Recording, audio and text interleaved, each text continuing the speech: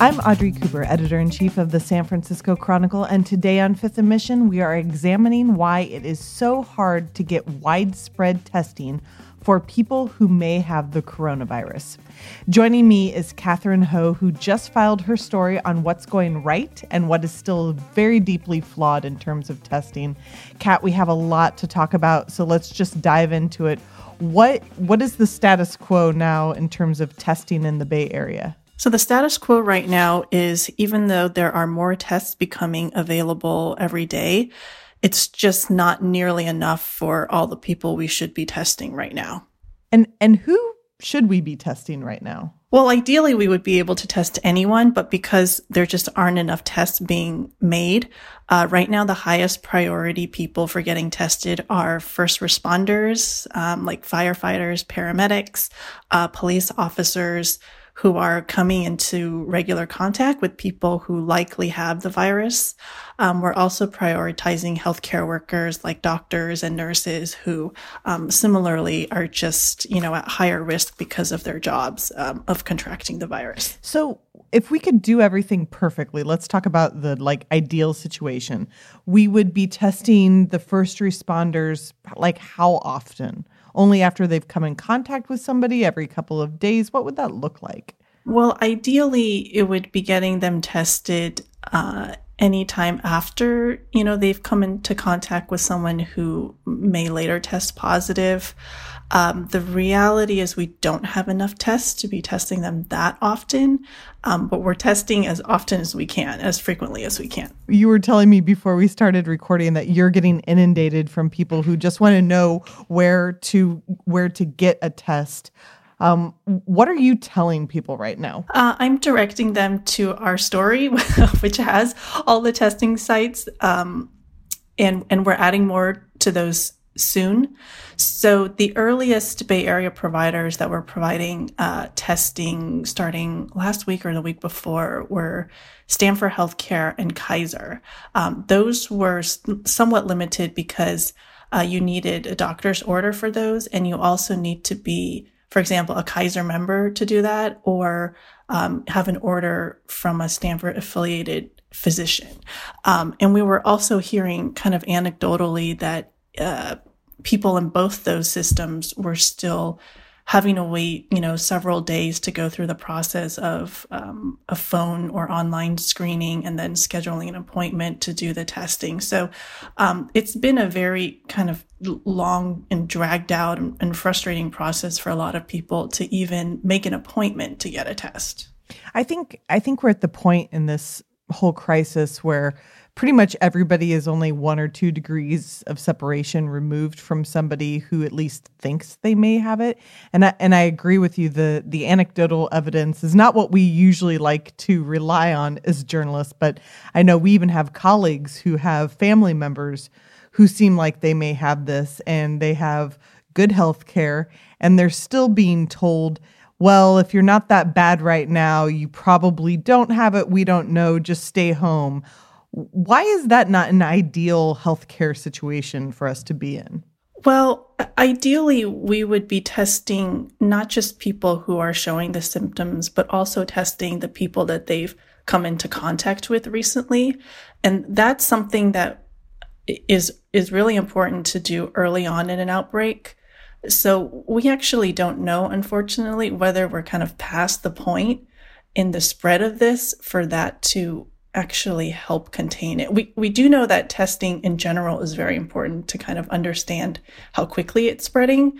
It's a little unclear if it's kind of too late now, even if the testing does continue to ramp up, to kind of do the contact tracing that is important to do earlier on. Yeah, maybe if you could just explain a little bit more about why it matters early on in an epidemic versus when, there are thousands of people who have it. What's the difference, and what's the difference testing makes early on? Yeah, the difference is when you only have a few cases, or say like a few dozen cases, you can isolate those people if you know they're positive, and then you can go back and trace where those people have gone recently, and then try to isolate those people if they test positive.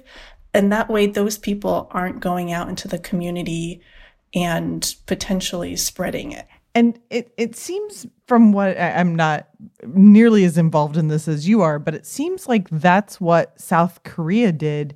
And they've been able to really get a hold on this in a way that few other countries have been able to do. Yeah, South Korea is a great example, we think, so far of flattening the curve, which is a phrase we've all started hearing a lot, which means kind of lessen the burden on the healthcare system, on the hospital system in particular, and to kind of drag out new cases over a long period of time, as opposed to have them all hit at a certain peak and really overwhelm the system. So South Korea managed to test very, very early on in the outbreak, and their tests were also like very widespread and super quick. So usually they were getting results within hours, whereas here in the United States, for example, some test results aren't coming back for a week because they have to be sent offsite to another lab, and then they often have to be sent in batches and processed in batches.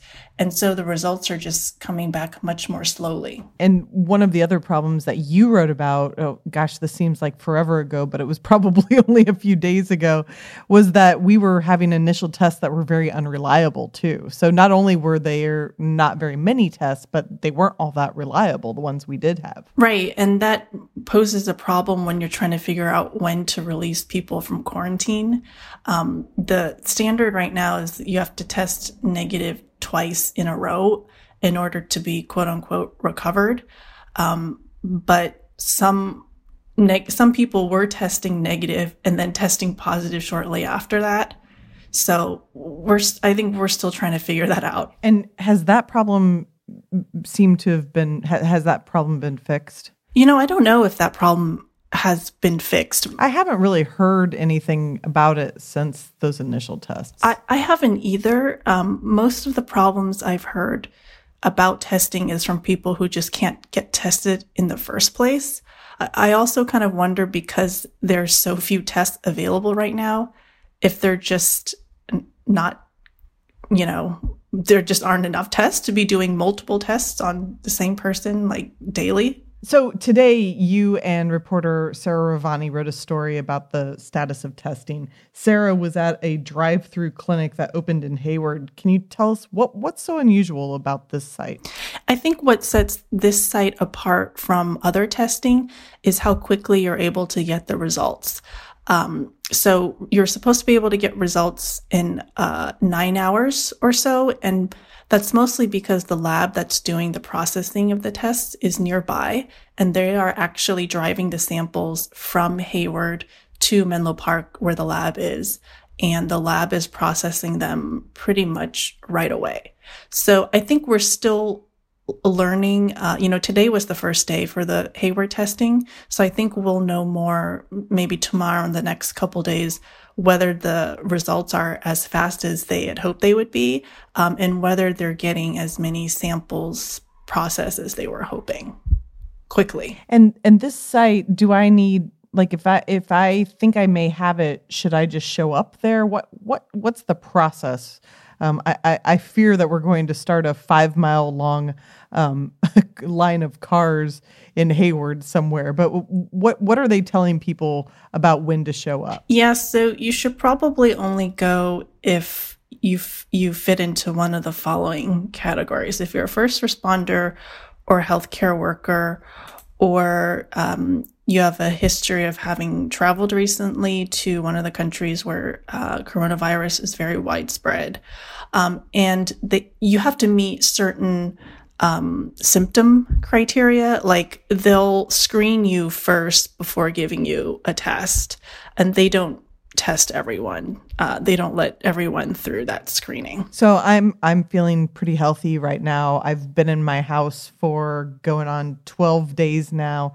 I can't just show up just to give me peace of mind and get a test. No, they'll probably turn you away quickly. Probably. So who's paying for this Hayward site? So it costs about $500,000. That's the estimate right now.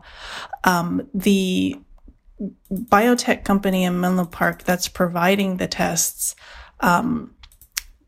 they told me that, because the federal government and the state have made assurances that they're going to cover the cost of testing for everybody, that they'll get reimbursed at a later date. But they're just going to figure that out when the time comes. Wow, that's really amazing. You mentioned that we are working on a list that will be constantly updated on sfchronicle.com, and that will have all of the testing facilities on it. We hope maybe we have an initial version right now on the website. We hope to have one that's even better in the coming days. I just want to point out before we go to break that this is the sort of journalism that's really labor intensive. I know it's been stressful for you to try to keep all of these updated. If people appreciate this sort of reporting, we know it's very important to the community, but it would be great if people who are supportive of it and supportive of this podcast could be subscribers to the Chronicle. And anyone who wants to do that can sign up at sfchronicle.com/pod. Kat, when we come back, I want to talk to you about why this testing protocol seems to be so uncentralized and so unorganized. We'll be right back after this. So before we went to break, we were talking about the testing sites that are popping up, and they seem to be, I don't know if unorganized is the right word, but certainly not part of a centralized effort. Why is testing so decentralized in America? Well, there's no one single entity that's in charge of the testing, I think is the best way of explaining it. The public health labs initially in each county were the ones kind of managing and overseeing. The county health departments were initially in charge of kind of deciding who can get tested and how. But now that more of the private lab companies are processing the tests and more private companies are making their own versions of the tests, it's kind of all over the place. Doctors' offices are getting their tests from all different kinds of places. And then, trying to report, positive cases to their respective county. But it really is kind of all over the place right now. Yeah, it definitely seems like that. And I know we're getting a lot of emails into the newsroom via our assignment editor on sfchronicle.com about our map that keeps track of positive cases. And many of them are pointing out the same thing that you know and that I know, which is these number of cases seem almost they almost seem irrelevant since we aren't testing as many people. It's certainly not a complete view of how deeply the virus has penetrated the Bay Area. And I think it seems like the long delay in getting results is also part of that problem. So why is it taking so long to get results? Is it just the shipping and batching of these tests, or is it the technology behind it and being able to get a positive or negative result very quickly? So in a lot of cases, it's because the lab samples have to be sent to a different lab offsite, and that can be somewhere else in the state or in some cases somewhere else in the country. I spoke to one San Francisco doctor today who relatively recently was told that he had to send those samples to a lab in North Carolina, which is maybe literally one of the farthest places from the West Coast you could send something. He mentioned that there is a closer lab now that the samples are being sent to, but I think that's just one example of the dragging out of getting results back. It seems to be a differing problem for people who have certain health care systems that they belong to. Does it seem, even based on anecdotal evidence, that the larger healthcare systems, and I'm thinking of the Stanfords and Kaisers, that they are needing to ration tests, or is it only because so many people belong to those systems that we're hearing about frustrations with those? That's a good question. It might be both. I mean, because here in the Bay Area, Kaiser is obviously a huge system. Stanford is a large system as well. We've also heard from some UCSF patients that they've struggled to get tested quickly as well. I do think it's because there are just, this area is dominated by a relatively small number of large healthcare systems. We've also heard, though, from a number of doctors who have their own private practice, that they too are really struggling to get enough tests, and that they're not able to get all the patients they feel like should be tested a test. And that's really a point of frustration that's continuing on. And then, of course, we have people who don't have health insurance and don't have a doctor that they can call and get even a couple of days in advance appointment to have a teleconference with them. What does the situation look like for the uninsured and even homeless people? I think the best thing that they can do, if you don't have a regular doctor, don't have insurance, is maybe try a community clinic in your area.